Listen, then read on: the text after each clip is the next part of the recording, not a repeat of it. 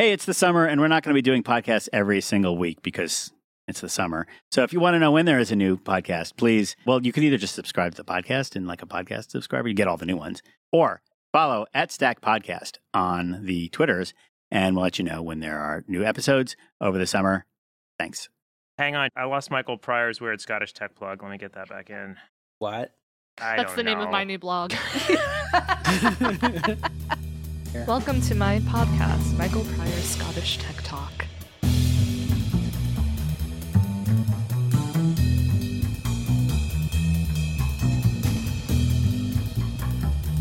This is the Stack Overflow Podcast, episode 112, recorded Thursday, July 13th, 2017, at Stack Overflow headquarters in New York City, where more than 8 million people live in peace and enjoy the benefits of democracy, and also refer to 97% of our state's landmass that isn't us as upstate. Today's podcast is brought to you by Circle CI. Build faster, test more, fail less. Circle CI's continuous integration and delivery platform helps engineering teams of all sizes do more. Help your development team work smarter with features like SSHing into builds, first-class Docker support, and super fast builds, all with support for Linux, Android, and Mac OS. Starting this week, Circle CI 2.0 is available and features workflows, allowing teams to build faster and fully configure their build pipelines. To learn more, go to circleci.com/stackoverflow, sign up with GitHub or Bitbucket, and start building today for free. Circle CI 2.0 with workflows is out of beta and ready for your builds. That's circleci.com/stackoverflow. We are also brought to you by Apple AirPods. Say what you want about how they look, but once you try them, I guarantee you'll agree they are the prettiest earrings Apple's ever made. On today's podcast, we have our usual crew, VP of Engineering, David Fullerton. It's CTO now, Jay. I stand corrected, and congratulations on your new title that you've taken in Joel's absence. That was super smart. I just claimed it. Our CTO, David Fullerton. Hi, how you doing? Producer and occasional co-host, Jess Pardue. Hello. Ilani Itzaki is out at her 20th high school reunion, and Joel is taking advantage of Stack's generous sabbatical policy to pursue a longtime passion project, alphabetizing his socks. He does it by the names he gives them, obviously. Joining the gang in our studio today, we have guest co-host Jen Schiffer, community engineer at Glitch, pixel artist, tech satirist, and proud Garden State resident. That's exit 15E on the Turnpike, if you're wondering. Hi, Jen. Hi, actually, I'm CEO of Stack Overflow. Sorry, new CEO of Stack Overflow. And thanks to the authority vacuum created by Joel's absence, I have naturally seized power under Jen, obviously, making me your host and the newly titled Grand Moff of Stack Overflow, Jay Hanlon. Welcome back, everyone. Woo! What is a moff? What's a moff? I don't get the reference of that. I'm sorry. Grand Moff? I don't. I'm sorry. As in Grand Moff Tarkin? Yes, it is indeed Grand Moff. See, if you had grown up or lived in America anytime in the last 40 years or so, you would have been exposed. Yeah, we're probably going to have to... I'm going to get killed for not knowing that. I literally have no idea what y'all are talking about. Star Grand Wars. Moff This Tarkin. is Star Wars trivia at the Star level Wars. Never Have mind. neither of you seen Star Wars? I have, but it just didn't click. She's the only female in the original 3 that is not Leia, basically. I'm going to stop you for Grand a second, Moff because right now, Tarkin? there are Heads are 1,000 exploding. geeks that are literally Googling, how do I make a letter bomb to send to Stack Overflow? You're thinking, Grand I think, Moff of Tarkin Mon was Mothma, is who you were thinking of, the head of the Rebel Wait, Alliance. So who is Grand Moff? Grand Moff Tarkin the was played... obscenely old guy on the Death Star. Peter Cushing was The a first fairly one. famous British I am actor who thinking Mon portrayed Mothma. him. Mon Mothma was the head of the Rebel Alliance. Grand Moff Tarkin ran the Death Star, Okay. and he was the one always glowering and saying, "Then we will blow up both of her planets." To be clear, this is the kind of trivia I believe they don't ever actually use his title in the movie. I could be wrong about that. This is the kind of trivia you learn not from watching the movie, but from, participating in the expanded universe and reading all of the other books. And You're making it sound weirder than it was. When you save up the UPC codes to send in Collecting for the the special cards. characters, you have to tell them which one you want, so you have to know their names. Do you remember there was a collectible card game at one point? I had a million. Oh, of yeah, them. yeah. Tops made the cards. I Yep. had a lot of Yep, I think they Star came with Wars gum cards. that was hard and disgusting. Okay. I don't think there was gum. You can send mail about how I don't know much about Star Wars to Anil Jay Dash. Hanlon, care of Stack Overflow. I'm so going to stick a nail with this. Okay, Yeah, sorry, well, that was my fault. I Jay- apologize to everyone listening. Jade, do we have a guest today? we do have a guest today. Joining us today is Sarah Clatterbuck. Sarah is the Senior Director of Engineering at LinkedIn, has been there since 2012. Sarah has worked at Yahoo as well, and also Packeteer, Apple, 2 other startups, has a master's degree from San Jose State University of Information, specializing in information architecture and systems design. Sarah's master's degree literally has more words in it than my whole resume. And Sarah is also on the board of the Girl Scouts of Northern California. Thank you for joining us, Sarah. Absolutely. Glad to be here. And, getting to Star Wars trivia, I had a whole set of the original action figures, and I sold them when I was 12 years old to buy a Nintendo. That's not a stupid bad is trade. that? There's a part of me that thinks yeah, sure, they'd be worth $17 million today if you had the guns. But on the other hand, you had a childhood of joy and wonder. Yeah, Nintendo's really cool. The original, that's a the good 8-bit. trade. Yeah. So like the Kenner, the original Yes. Kenner. See, I know about Star Wars toys. So Do you remember how they had the lightsaber in the arm with a little switch that you pushed, it was like a compound just fracture bone sort of, and it slid out? It was Wow. I never had that one. Oh yeah, the lightsaber guys had lightsabers. Anyway, we digress. You can but- send mail about how I don't know anything about Star Wars toys to Jay Hanlon, Kara of Stack Overflow. Let me just tell you, along with our audience, Sarah and I are looking down our noses at your. I'm taller than your- you, right? Oh, man, this is not going as I anticipated it, at all. Why do y'all invite me to this? I don't. They really. I did that. 'cause They didn't I love consult it. me, I actually. love it. Thank you for being here with us, Sarah. We will talk all about you and what you've been working on. But first, I believe we are going to start out with what used to be known as Joel's Rant and is now permanently and forever to be referred to as Jen's Rant. Jen, do you have something to complain about? Yeah, I was going to complain about Star Wars, but... Oh my God. Actually, I wanted to talk about voice recognition devices and the uncanny valley. I hosted a conference a month or so ago, and someone talked about voice recognition and how great it is, which I think is not true. I think voice recognition is kind of like virtual reality, where it's been around for a really long time and it hasn't really gotten all that much better. I also things just don't understand my voice.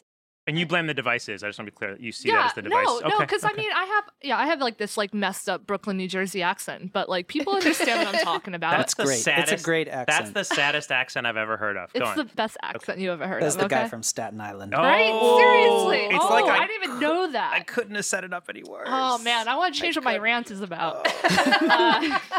Anyway, so I got an Echo Dot Sure. recently, and it just doesn't understand what I'm saying. I'll be like, Alexa, what's the weather in New York? And it just starts turning blue or whatever and not doing anything. And then my guy friend was like, Alexa, what's the weather in New York? And maybe he enunciated it a different way, but she understood it.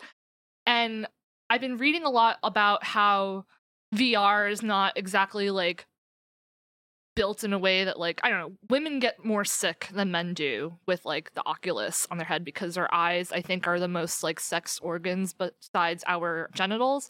And That's a new, so that's, the way that's that a we new fact I didn't no have no come so up the with. way That's so the way that Very we process depth perception is very different. Huh. And because it's mostly cis men who are testing and programming VR, that's why women are getting more sick through it. And with voice recognition, I was like, oh, I wonder if it's because the cadence of femme people's speeches are, higher or faster. I can't find any actual resources on it, but it's incredibly frustrating because all these devices sound like me. They like femme women.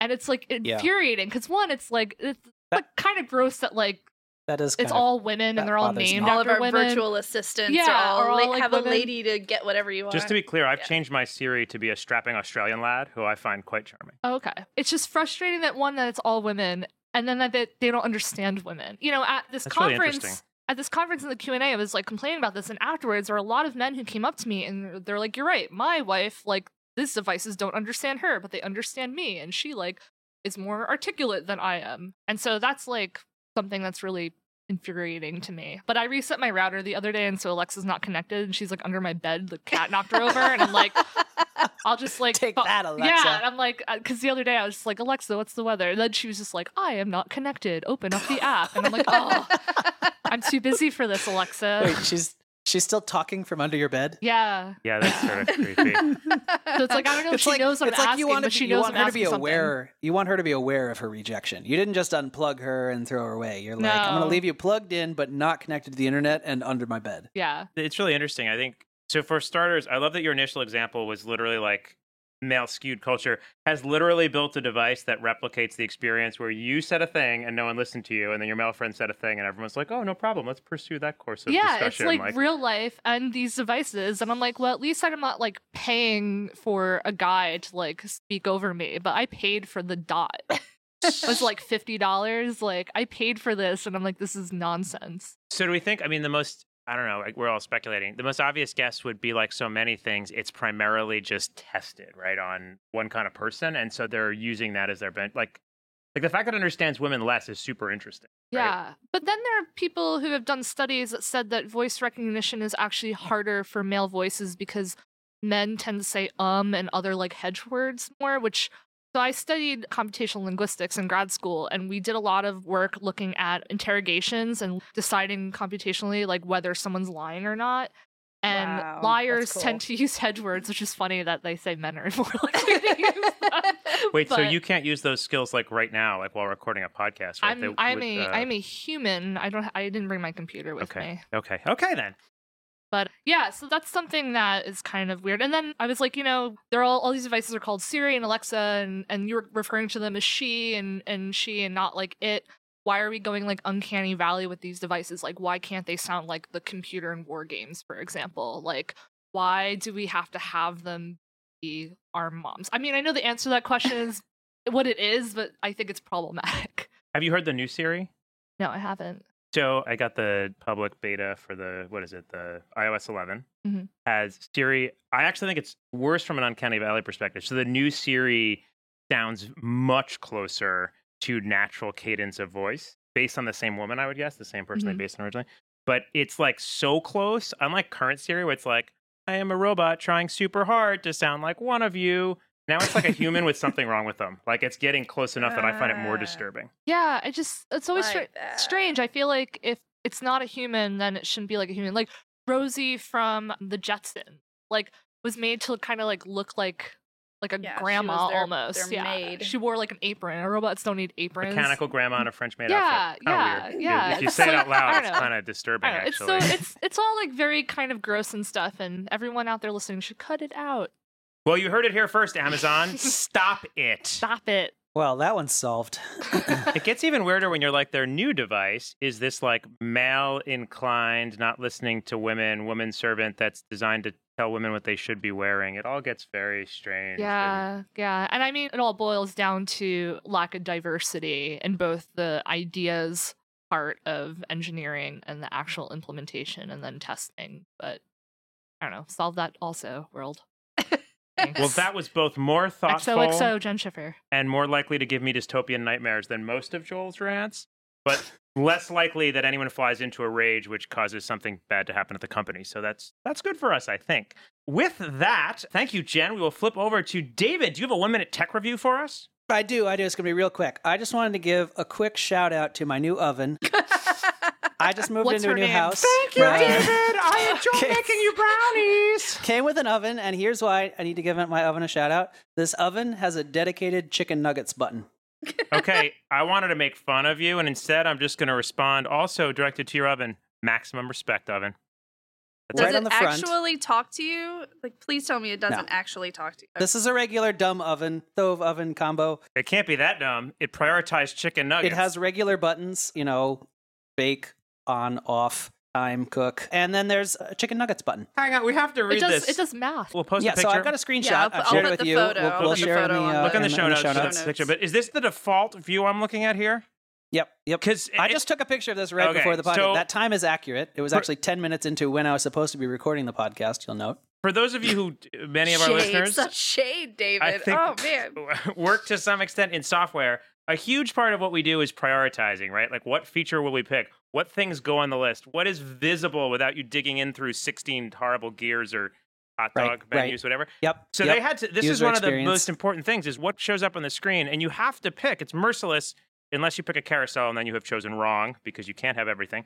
The 4 things they have chosen, there are literally 4 easy cook buttons. Yep. They are crispy pizza. Yeah, I like that was Slow crispy pizza. It's not just pizza, it's the crispy pizza button. Chicken nuggets and proof. I assume proofing bread, right? Bread. What's it called? I like to think about the meeting that came up with that, or the focus group, or whatever. They're like, listen, we've got 4 user personas, and we've got to hit all of them. And number 3, they will not buy unless they've got their chicken nugget button. And ironically, there was like no bike shedding done. They were just like, boom, done. Yep, perfect. Ship it. Nailed it. What are the 4 things people make most often in a microwave? This cannot be close to the right answer. It's not possible in crispy an oven. Pizza, excuse me. Slow cook, Crispy chicken nuggets, pizza and proof. Wow. How- Okay. So here's what I want to know. Bake on it twice. How long is the chicken nuggets? Like, have you made chicken nuggets yet? So I can't really. I haven't tried it. No, sorry. Okay. I've used it for baking, but we're gonna have to do it, and you're gonna have to get back. The problem to me. is, if it were just a button you could press that like gave you chicken nuggets, that would be a valuable feature, right? But this is you've got to provide your own chicken nuggets, and this is just already cooked chicken nuggets, presumably, and this thing's just going to heat them up for you. I asked Alexa to make me chicken nuggets, and she didn't listen to me. You know why? Because she's sexist is why she didn't listen. David, I think what you're describing, you're saying your oven would be better if it were the replicator from Star Trek The Next Generation, which seems right. That seems obvious. Is that one of the Star Wars movies? Oh, I will not accept hate mail to I will not accept letters Stack Overflow regarding the confusion of Star Trek and Star Wars franchises. I am not responsible. Did you sign the waiver? You didn't sign the waiver. I don't sign anything. Okay. Thank you, David, for your 1-minute tech review and your utterly ridiculous oven. And congratulations on your new home in also utterly ridiculous state of Florida.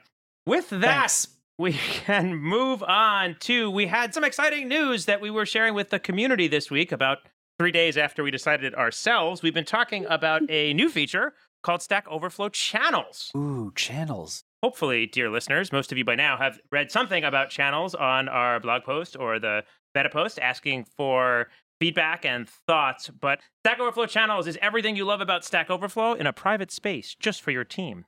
And you can go to stackoverflow.com/channels right now before we even tell you what it is to help your team be one of the first to try it blindly. Lines in New York City always cause this fascinating phenomenon where... What does this have to do with channels, Jay? It doesn't. We can talk about channels later. This is about a line story that I have, which I feel like this is the only appropriate time to share. I'm telling it anyway. So anyway, we're watching this line and people are lined up. We're literally like wondering what it is. And a man in line, he's not the back, he's like 4 or 5 people in, literally turns to the woman behind him and said, "Hey, what are we lined up for anyway?" And that's where I realized, like, you don't need a good thing. You just have to make people think there's a line. And if they wait, their place in it will be further back. That's right. We're going full on like stealth startup here for this project. So sign up now. We did tell people a little bit about it, but it's totally the like landing page where we haven't built anything yet or very little. And we're like, but you could sign up today. You're also not exaggerating too much when you're like, we thought of it 3 days ago and we're telling you about it right now. It has been very... It might have been in a couple weeks. It was... Jen, did you sign up yet? Did you sign up?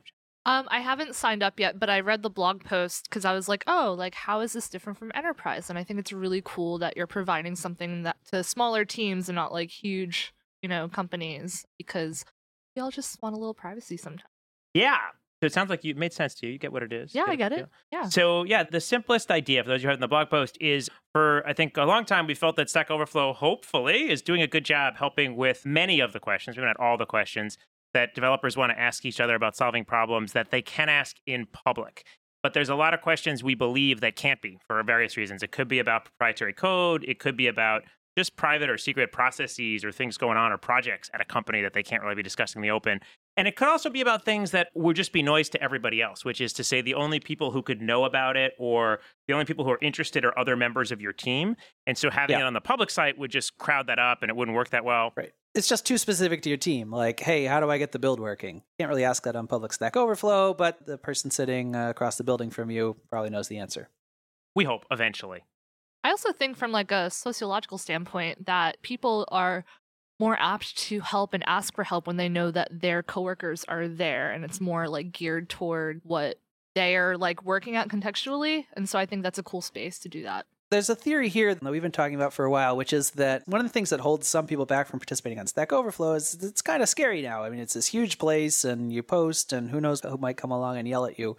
Whereas if you're in kind of a smaller community of people that not just the general public. It might actually be even a question you could ask on Stack Overflow. You might be more comfortable asking it in your small group of coworkers or friends versus asking the entire internet for help.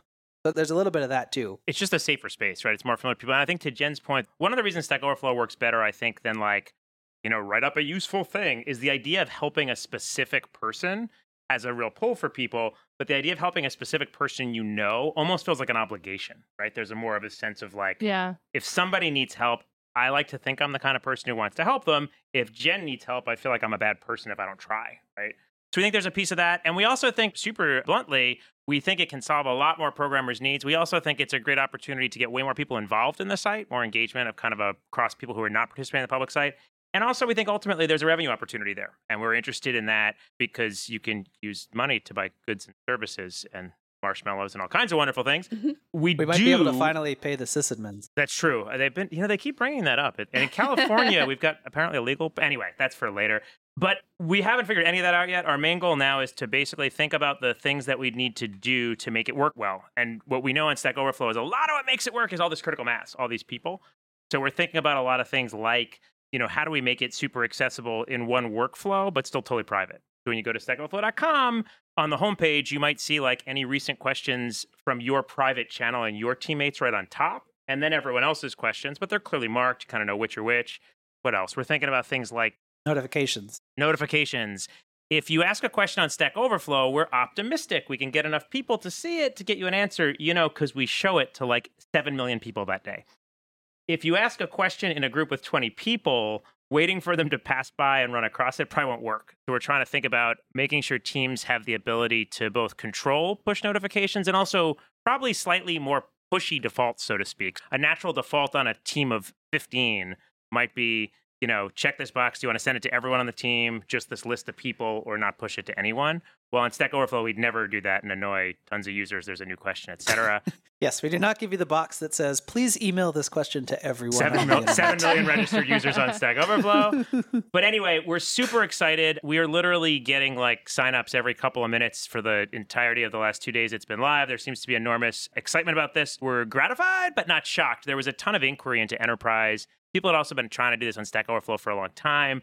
Our main goal now is to get the broadest engagement possible. Actually build it. Yes. Oh, yeah. On the make it thing. Oh, that's more my problem. Sorry. Yes, you got to work on that. We've done a lot of the thinking on the back end work. And our goal actually on this one, candidly, I think there's a lot of places we feel like we didn't get people using things and we didn't ask the community early enough for input. And we're doing this one differently. I think we've learned and we've kind of reflected on that. And so our goal is actually to get like a super kind of crappy, half broken version up for us to try internally really fast. It's gotta be that crappy. No, pretty crappy. Give me some respect here. Jeez. If it's not crappy, then we waited too long.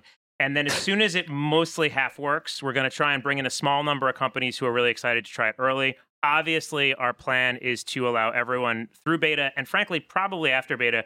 We think and hope there's probably a model where a lot of small companies can use this for free. We don't know yet. We will definitely charge some people for some things, and we'll figure all that out later, although we will give everyone eons of notice before we started charging anyone who was using it before, and all of your content will stay yours.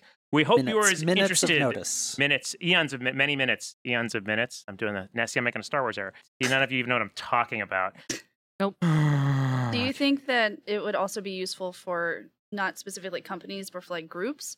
So like Django girls, like across the country, could have their own Stack Overflow group where they're all asking and answering questions for each other, or like Brooklyn JS could have their own Stack I Overflow group. love this question. So initially, we are trying to be fairly deliberate in saying we are targeting this specific case and this specific group. And the things we've been kind of narrow about there are we are focusing only on private channels. We're not calling them private channels as we were internally briefly, because during our very preliminary research, it turns out the phrase private channels in the EU, or at least the UK, generally would refer to the Playboy channel or the Hustler channel, and that's not really a good look for us. But so our version initially of Stack Overflow channels will all be private. So people have to let you in. No one else can see it except the members. And we are explicitly targeting professional development teams at companies. Having said that, we do think, assuming this gels and gets as much traction, as much excitement as it initially looks like it's going to, again, to David's point, assuming we can build it, This is a really long way to say, yeah, someday Yes, we'd love to do yes. that. Is that a question that you've answered about No, 1,500 well, times so already? we actually, what I want to say is I don't want to get everyone's hopes up, but if you're interested in using it for something else, feel free to go ahead and fill out the interest form on stackoverflow.com/channels. We explicitly on the page say go ahead and do that. We want to start thinking toward that. And one of the reasons the channel's concept excited us in the first place, we had to narrow it to kind of start working on something. We really had considered things like that, which is like kind of interest groups or in particular affinity groups. Like one of the things that kicked off some of these conversations was notions about can we find spaces for developers with a shared interest, a shared background, shared experiences to use the Q&A platform in a space that feels safer to them, whether or not it's at a company and those could be like, closed participation, but open to read or closed totally. So it's private. We haven't figured all that stuff out yet. Cool. Well, I'm glad that we're thinking about it, though. Like, that's... Yeah, that's big on my someday list that I hope we can expand to kind of quickly. See how it goes. Well, Cool. congratulations. Thank you. So that's Stack Overflow channels. If you haven't signed up yet, go do it. Otherwise, you will be last in line and all the cream puffs will be gone. And there will be lots of links in the show notes. Just to be super clear, you should sign up right now. We're not necessarily going to go in order of that people sign up to invite them to the beta. And if you want to know more about channels, there's a great blog post by Christina Lustig, Yes, and that'll also be in the show notes. correct. And big shout out to tons of people, but especially Christina Lustig and Chance Heath here. An enormous amount of water to try and get this thing up quickly so we could start getting user input, start getting signups, and put out something, like I said, super broken for ourselves. And then less so. But we've got a pretty good engine to build off of, so we're pretty excited we can turn out something pretty quick. We know a little bit about Q&A. You know a little bit about Q&A. So that brings us to my favorite segment of most podcasts, usually because it means Jen will stop picking on me. Our developer story, which you may recall, is Sarah Clatterbuck. Sarah, thank you again for joining us. It is wonderful to have you here. If I may, I like to always try to ask the same question, which is, tell me a little bit about, in your story, what got you started writing code? How did you become someone who wanted to make machines do what you told them to? I actually have a little bit of a meandering path into the field. So my first exposure to writing code was actually in junior high school when I was in a gifted and talented program, and we had just a very small module on the topic. And we learned the binary number system. Mm-hmm. And we also wrote a program to generate random numbers. And I was like, interesting, but not all that exciting. Were they really random numbers? Well, we didn't write any tests to go with our program. Okay, so, sorry, go on. I just know whenever you say random numbers to a developer, they always pull me aside and there's a long explanation of why I'm not supposed to. Anyway. Yeah, we'll just say they were You random. sent mail to Jay Hanlon, care of Stack Overflow. Please continue. I apologize. So after that, I thought, well, that's kind of interesting, but not very exciting. I don't really see how this applies to real life. And I don't think I got the right exposure through the rest of my schooling before college to make a good decision about what I wanted to do with my career. So when I decided to go to university, I was torn between studying math, which I'd been quite good at, or studying applied design. In the end, I decided to study applied design with the thought of going into advertising as an art director. And in my junior year of college, one of my professors referred me for an internship at a software startup, and it was called SoftPress Systems. They were based in the UK, but they had an office in Sausalito, and they wanted me to do tech support.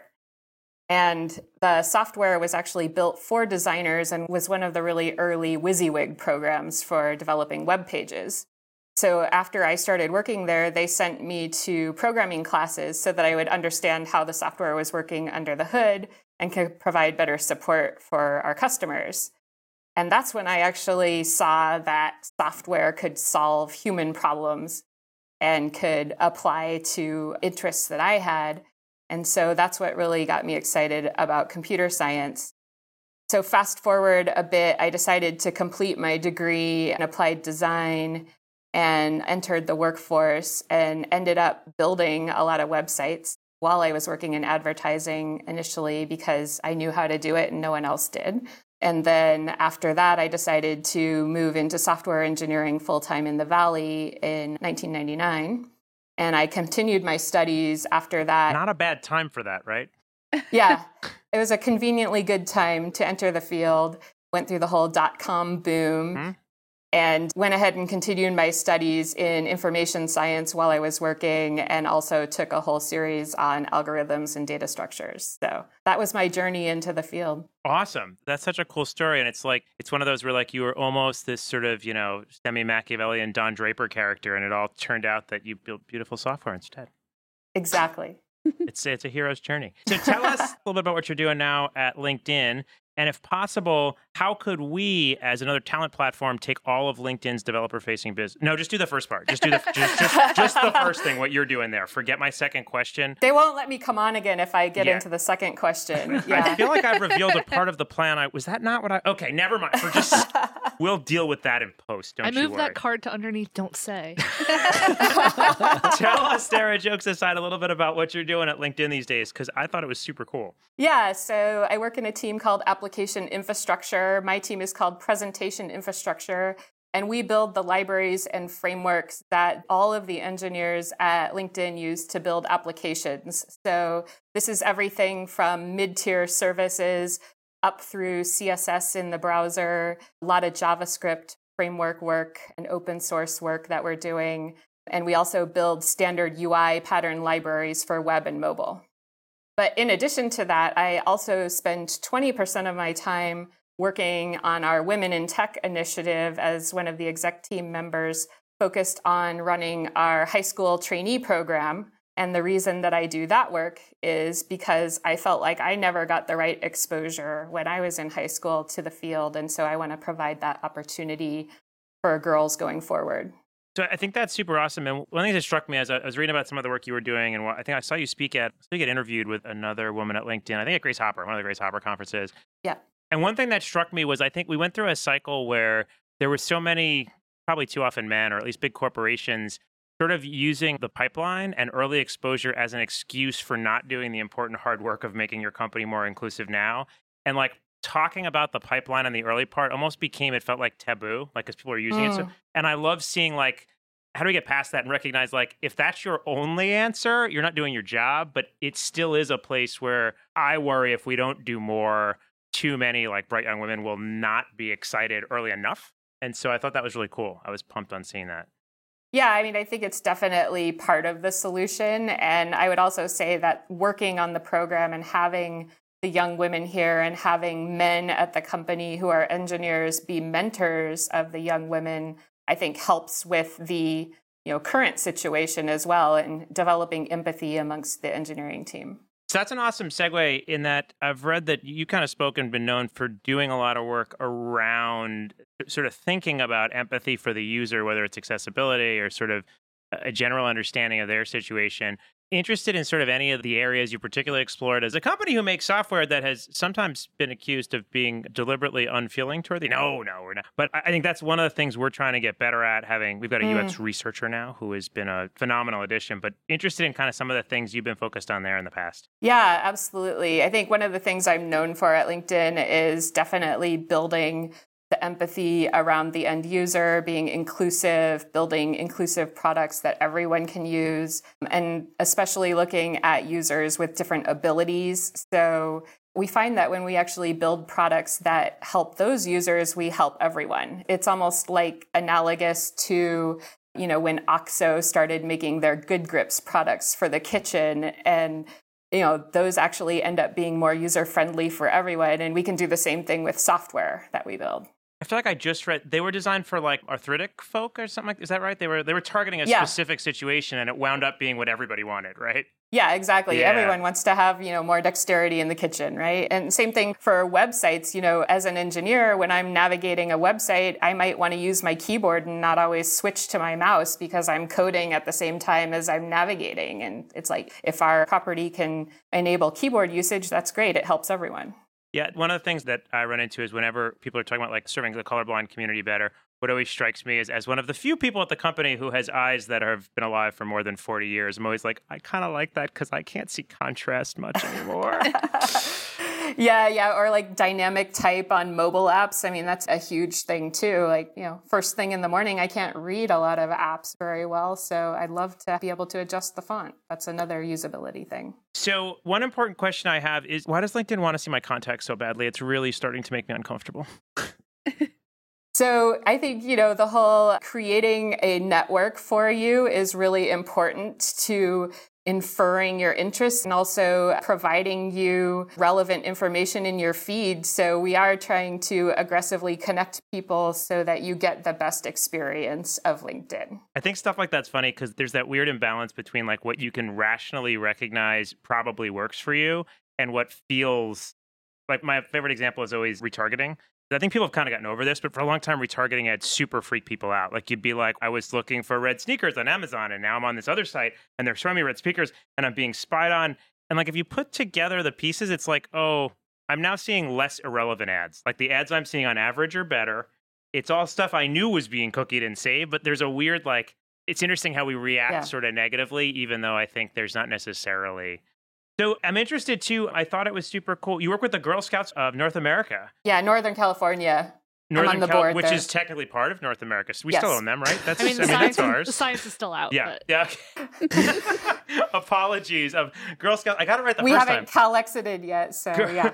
Girl Scouts of Northern California. Why the Scouts? What excites you about working with that group? Well, I mean, I think it all ties back to, again, providing girls great opportunities for exposure to STEM fields. And that's particularly what I'm working on. In addition to being a board director at large, I also lead our STEM task group, where we're working on our strategies to expose the 50,000 girls that are in our programs more to STEM, to being able to have progressive hands-on experiences every year to develop their interest further. That's awesome. And last question along those lines, which is the best Girl Scout cookie?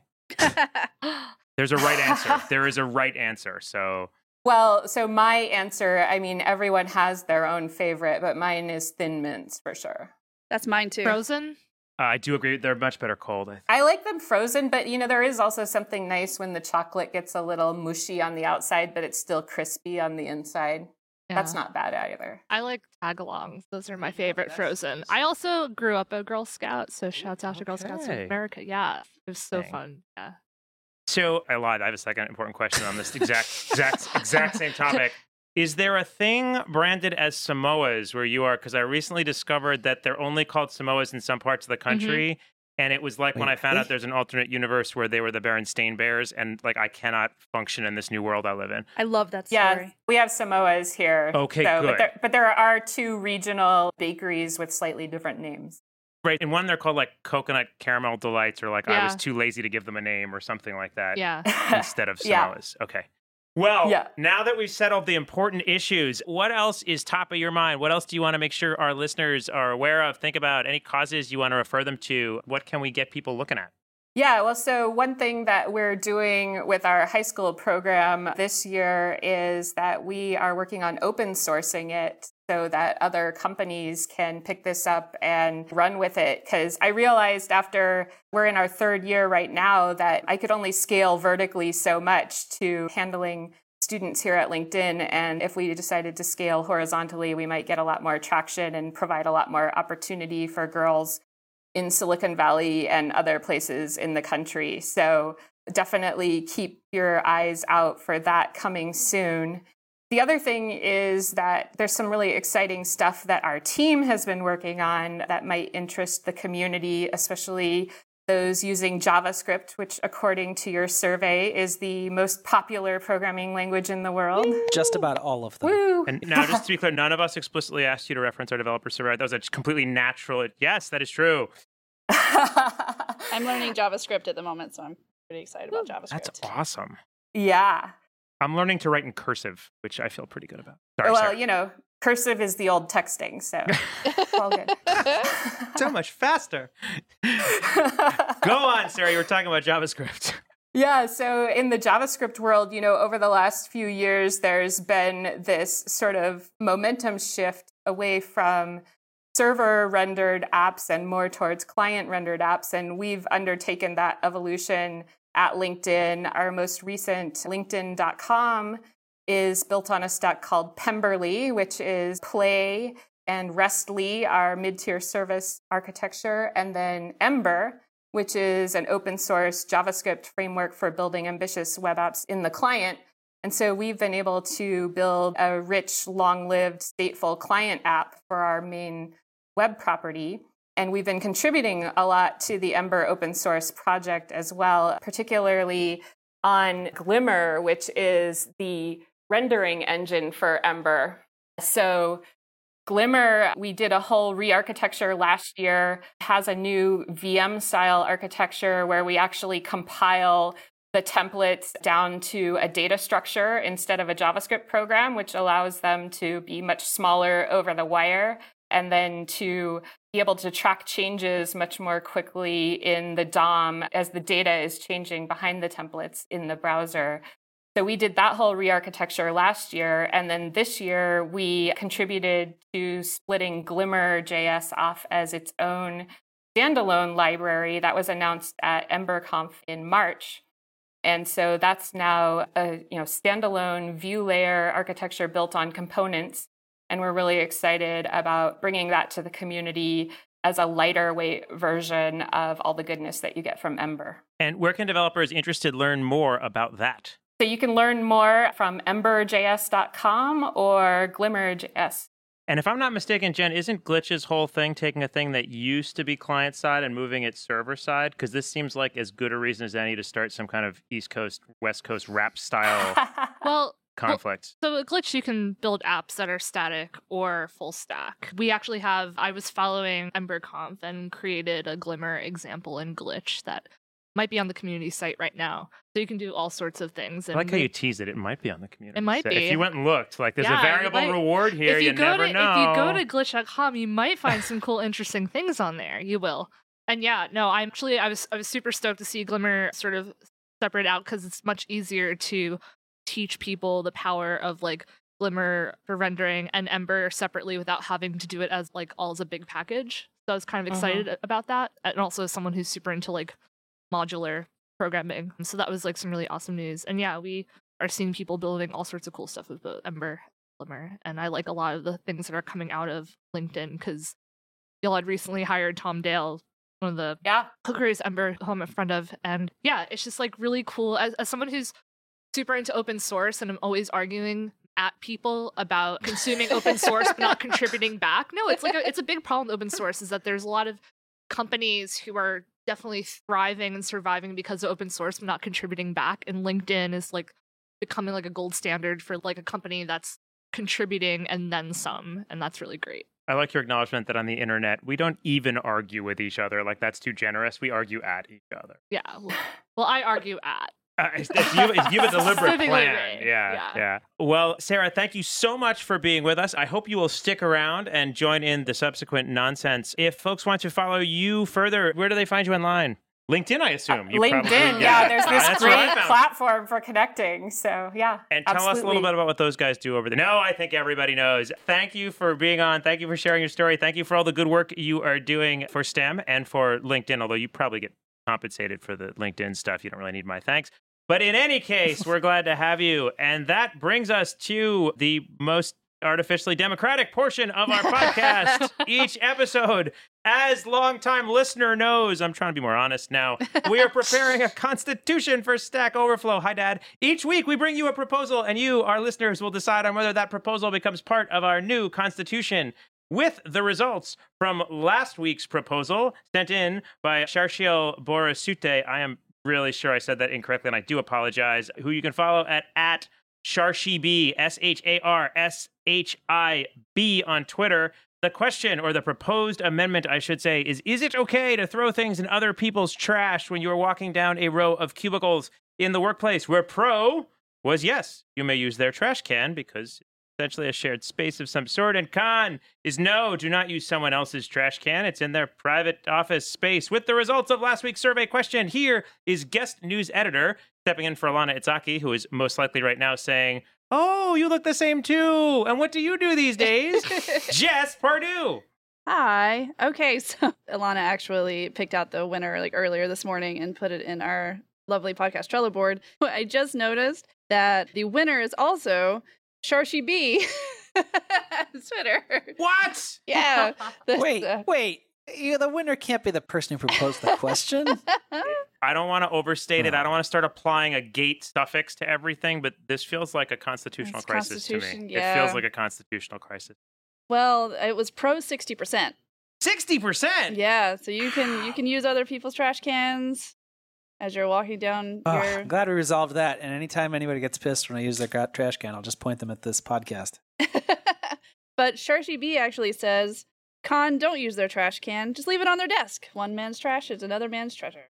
I was gonna say, just like throw it on the floor. Like, if you're mad about me using your trash, it's like, well, then I won't use your trash. I missed last week, but I don't really understand the question because, in my opinion, what you do is you like hide the dead fish in a weird spot, like under the carpet, where the smell will build up, but it'll be so strong they'll never find the source. Like putting it somewhere in the trash or the open seems like a mistake. I may have misunderstood the. So you found that gift I left in your office, Jay. I did, but I got even with you because you live in Florida. Okay. You're supposed to put shrimp in the air conditioner vent. Oh my That's God. what you do. Oh my! It's like every time we gather, I have a new nightmare. Okay, so that's a pro. So it is now officially. We'll have to consult with the original drafter of this legislation and see legislation. That's not a word. And see if we will be calling it the Sharshio or the Sharshi B amendment to the Constitution. In any case, congratulations! You are part of making democracy happen. Unlike most places, including here. So with this week's new amendment proposed by user Diederik Hatting. I hope I am pronouncing that one correctly. I'm a little more optimistic. Also known as at Diederik, DIEDERIK _ZA. The question, I love this one. When working in Markdown and adding to the middle of a numbered list, so you got like your 1, 2, 3, and then you realize you need a thing and it's going to go between where 2 and 3 were, and you go and put it in, do you fix the subsequent numbers? Pro would be you must correct the numbers, and con would be like, why bother? It'll all come out the same from the. So what do we think? I have to change them. I do 1, 1, 1, 1 everything. Stop it. I do. Stop it. Yeah, 1, 1, 1. That and it fixes itself up. I feel like you're an anarchist. That's how that makes me feel. Actually, I'm literally an anarchist. So yes. Okay. Wow. And that's how I'll explain what anarchy is. So, when you're doing Markdown and you just use 1, 1, 1. I feel like, right, you want to know how we get a warlord state of chaos and violence? It starts with Jen's kind of thinking. So you would replace them, Jess? Yeah, I think that I need to see them all like in sequential order before I could leave it. But what if you have like 50 list items and you're changing like the Your list third is too one? long. I know. Yeah, the list is too big. Yeah, also, what's great is I am capable of counting to 50, and my time has no value, so that works for me. I would still have to change them all. What if you're writing an O'Reilly book and it's your table of contents? So you're going to have a long list. I also we're trying once again to start up a feud with Tim O'Reilly. We're not going to let this go until he acknowledges us. Don't tell him I stole a spoon from his conference. As his nemesis. You stole a spoon from his, but he's done so much good. There was only a garbage and it was silverware. I was not going to throw it out. Guys, folks, do you want to know what anarchy leads to? It's this. It's spoons. It starts with spoon theft right there. I'll return it at some point. I don't believe you. At the next O'Reilly con, you just kind of leave it on a table somewhere. I want this to be the moment like in Les Mis where you're like the authorities bring you and throw you down before him with the spoon and he magnanimously pretends that he gave it to you as a gift. You're not familiar with Les Mis? This is... Is that another Star Wars movie? Jay Hanlon, care of Stack Overflow. Oh my God. Oh, this is killing me because there's so few things I cared about as a child, and Star Wars was one of them. Okay, David, I'm with you, and thank you, because I'm going to be seeing Les Mis all night tonight, and so... For those of you who work near me in the office, if you hear me screaming 24601... Thanks, David. Yeah. Thanks. Okay, I can't stare at it. To me, it's the same as if I saw a list that said 1B, pi, sometimes. Yeah, I would be arguing with myself. It doesn't matter. Stop caring. It doesn't matter. It's fine. No, I have to fix it. I'm just gonna start putting 1. I mean, that's just do 1. It's kind of when you were doing with HTML, it was just LI, everything looks the same, so. Yeah. This podcast is not for the spread of your anarchist propaganda. I believe that's why I was invited. Oh, sorry. I just got handed a note. I was not in the loop on what the purpose of this podcast was. I apologize. For those of you, I can't imagine, we have many listeners who don't use Markdown. In Markdown, you can indicate a numbered or unordered list with like little asterisks or numbers, but the point is that numbers you put don't actually matter. It will always take an ordered list and number them 1, 2, 3, 4, etc. So you can put 1111 or 1457 or whatever. Anyway, please, Pro, again, is you must correct the numbers because we live in a society with laws. And con is why bother? There is no point because the output will be the same either way. Post your answer to Twitter using the hashtag Stack Overflow Podcast with either pro or con and your explanation. Make it short but insightful. The best explanation, whether on the winning or the losing side, will be read on next week's podcast and will win a shiny new Stack Overflow sticker courtesy of the Stack Overflow Podcast. All taxes on sticker are your responsibility. Also, submit your ideas for future constitutional amendments, and one of them might be named after you, like happened just today. You can post your proposed constitutional amendment to the same Twitter platform using the same hashtag Stack Overflow Podcast, which is why I don't need to repeat this, and I'm making everyone sad with our redundancy. But if it's not terrible, we may feature it in a future poll. Woo. And with that, I think we have arrived at any news of the day.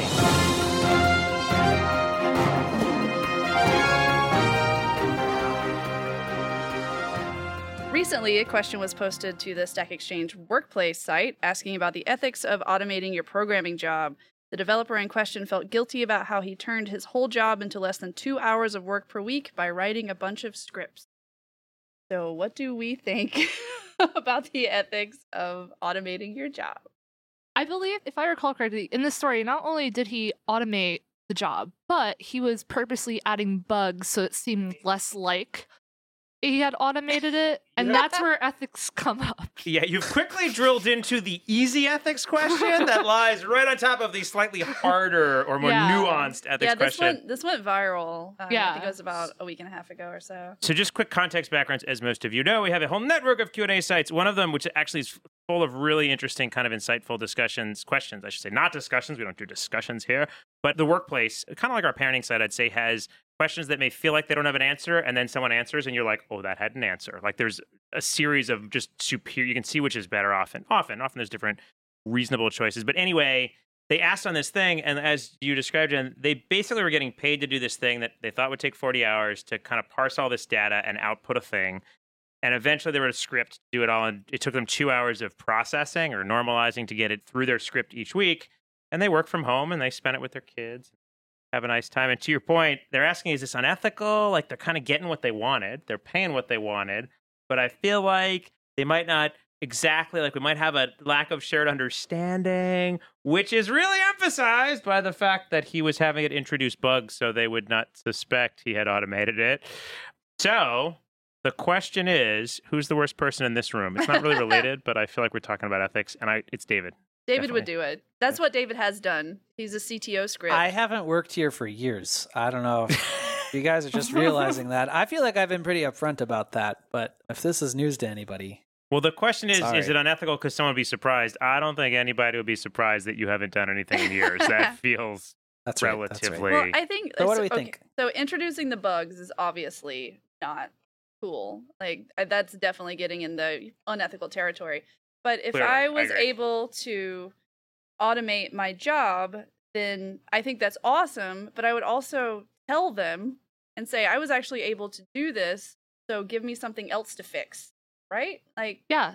So in a capitalist society, this would be seen as unethical, but in a better one, that would be That's fine. true.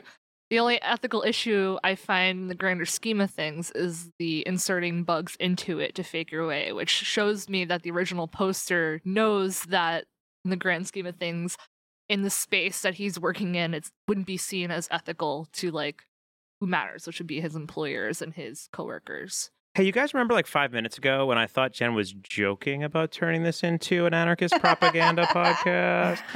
So to your point, Jen, I think we can all agree. The easy one is no, you can't make your output worse on purpose to trick someone about a thing you don't want them to know. That is clearly unethical by, I think, almost everyone.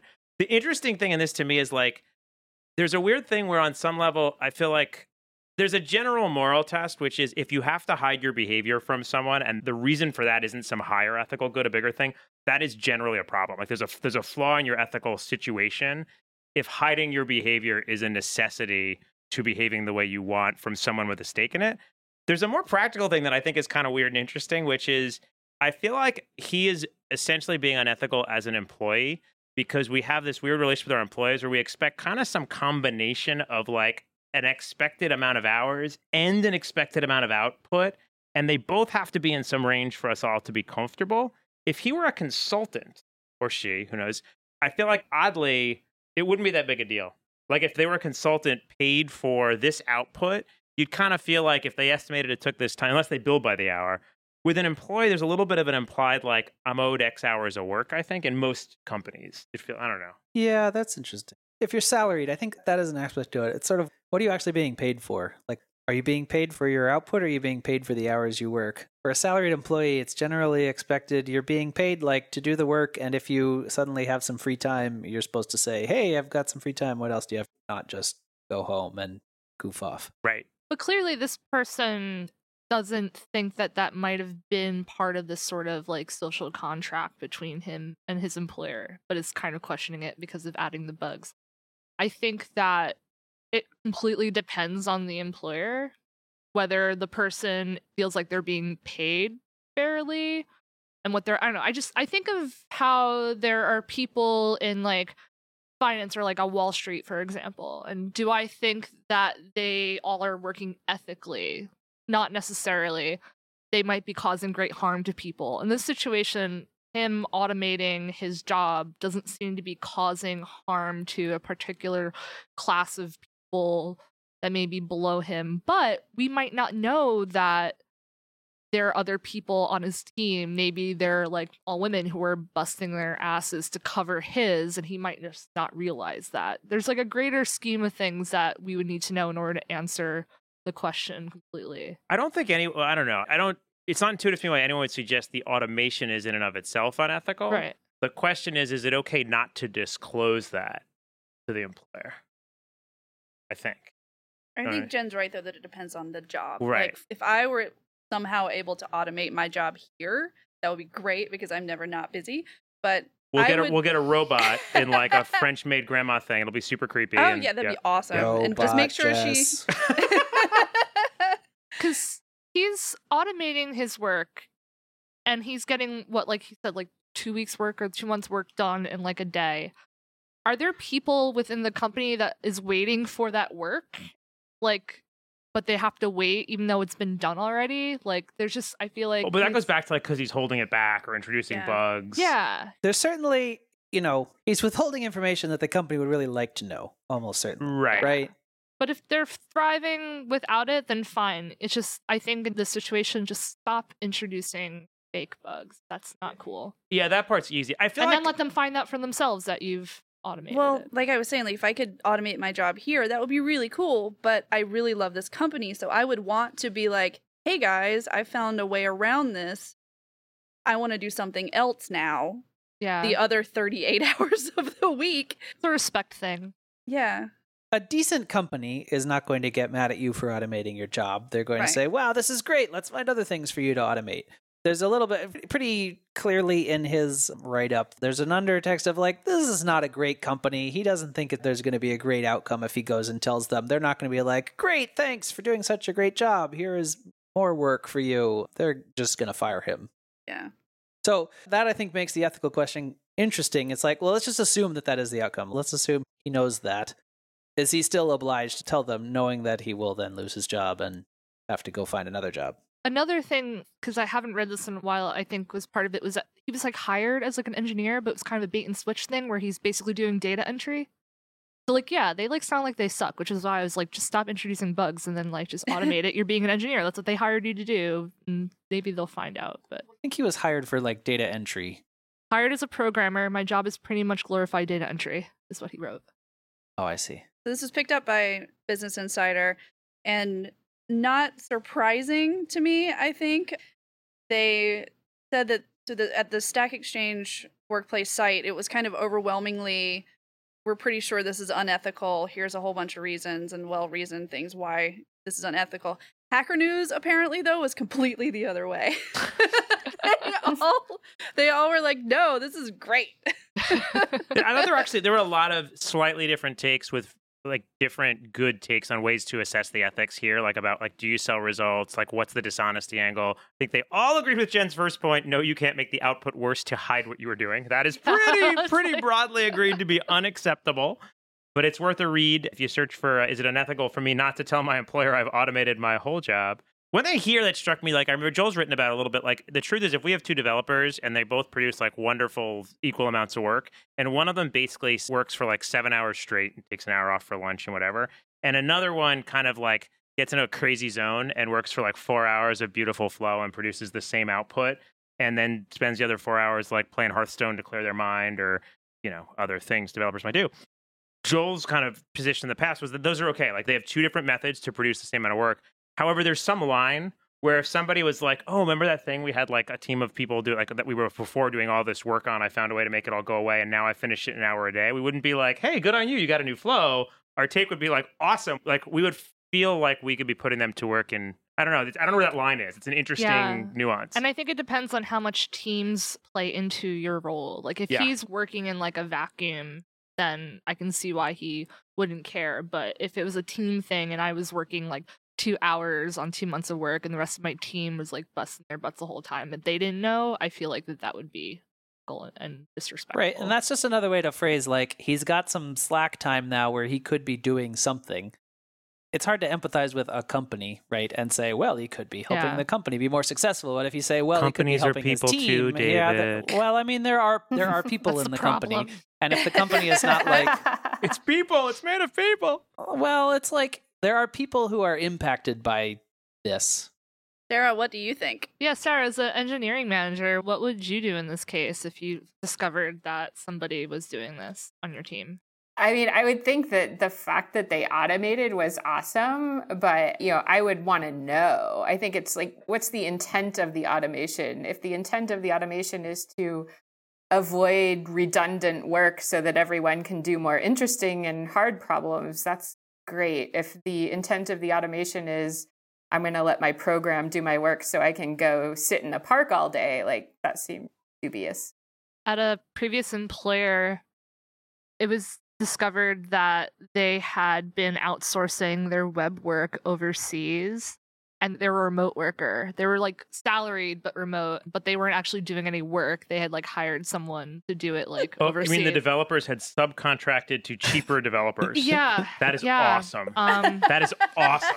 Yeah. And actually there was news about this because this happened at Verizon. There's like a Verizon engineer at the same time who was like doing the same thing. Yeah. And I remember when I was interviewing people to replace me, ultimately, it was very important that we did like a video chat with the person that we're interviewing so that we weren't interviewing, like it wasn't being outsourced to interview to like someone overseas or something like that. And I just remember thinking like, I can see why you don't want this, but I also like don't exactly fully see what in the grander scheme of things why this is like wrong. But then again, that showed a lack of like I didn't really have much respect for the company I was working at. If that were happening like at Fog Creek, I'd be like, this is messed up. Why would you do this? I was going to say, I'm about to tell Anil that I'm just kidding. I outsource all my work to Jay. Which might explain its current level of quality. It actually surprised a lot of people to learn that Jay actually runs Jen's Twitter account. I think that would surprise quite a few people. So now any really hate funny. that's going to Jen's Twitter account should now go to Jay Hanlon, care of Stack Overflow. Oh man. If I get one piece of Star Wars hate mail, Jen, I'm not good at threats, but you can know that I wish I could make one right now. No, it's all going to come to me because I didn't know Mon Mothma. Mothra? That's another Star Wars character. Jay Hanlon, care of Stack Overflow. Oh. Somebody please Photoshop a Mon Mothra. Well, you've gone and wasted another hour of your life listening to Stack Overflow podcast number 112, where one of us appreciates the finer things in America's cultural movie lexicon. Recorded Thursday, July 13th, 2017 at Stack Overflow headquarters. This podcast has been brought to you by Apple AirPods, the Bluetooth headphones with the recharging case that will surely make your friends all wonder just what gross condition might cause you to carry dental floss on you at all times. And also, Circle CI 2.0 available today at circleci.com/Stack Overflow.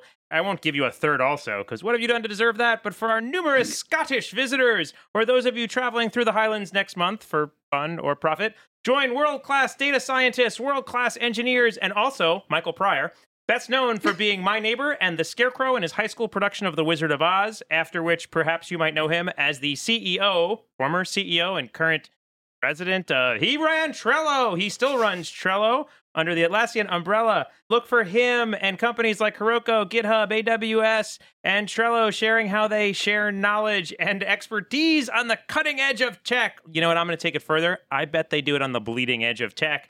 The event is the Turing Fest, named, of course, for famed geologist Frederick Turing. No, it's for Alan Turing, who really, it shouldn't joke about giving someone else recognition because he got so little for so long. Named after the fabulous Alan Turing in Edinburgh, Scotland, August 2nd and 3rd, 2017, because it'd be really early to plan for next year. Go to www.turingfest.com to see Michael Pryor and a number of other awesome speakers. For us here today, our audio engineer, of course, is Carlos Hernandez. Audio editor is David Greenlee. Technology concierge is Michael Rosa. Producer is Jess Pardue. Executive producer is Caitlin Pike. On behalf of Sarah Clatterbuck, Jen Schiffer, David Fullerton, Ilani Itzaki's countless awkward conversations with old classmates, and Joel Spolsky's third favorite pair of hosiery, the Winklesox twins, I'm your host, Jay Hanlon. Have a better than average day. Goodbye. Bye.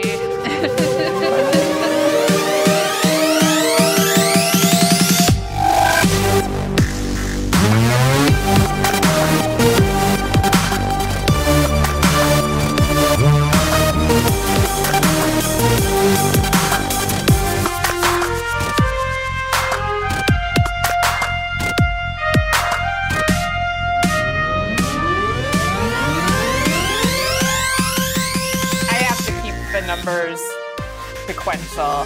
I think it has to be human readable to someone editing the file behind you. So that's why I do it.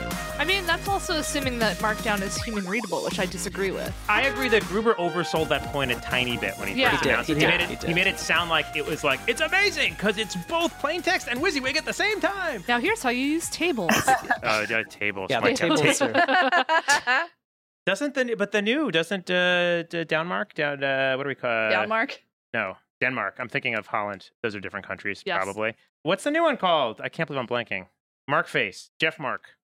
Common Mark. Common Mark. Doesn't Common Mark do tables? Yes, Common Mark does tables. They called it Markdown 2.0, and then Gruber lost his mind, and then they renamed it to Common Mark. Disagreed politely, I would say respectfully, took issue. This is a good day for starting feuds. I feel the East Coast, West Coast thing didn't work out. It won't make it in anyway. Nobody listens to the podcasts. Don't worry. Listen, the best thing that could ever happen to this podcast would be for John Gruber to lose his mind over something that was said in it. The only thing I hate more than Johnny Ives' haircut is the goddamn Stack Overflow podcast. We'll be famous. We're all going to be famous. That would be amazing. We would get tens of listeners. Yes. Yeah, as long as all hate mail is directed to Jay Hanlon, care of Stack Overflow.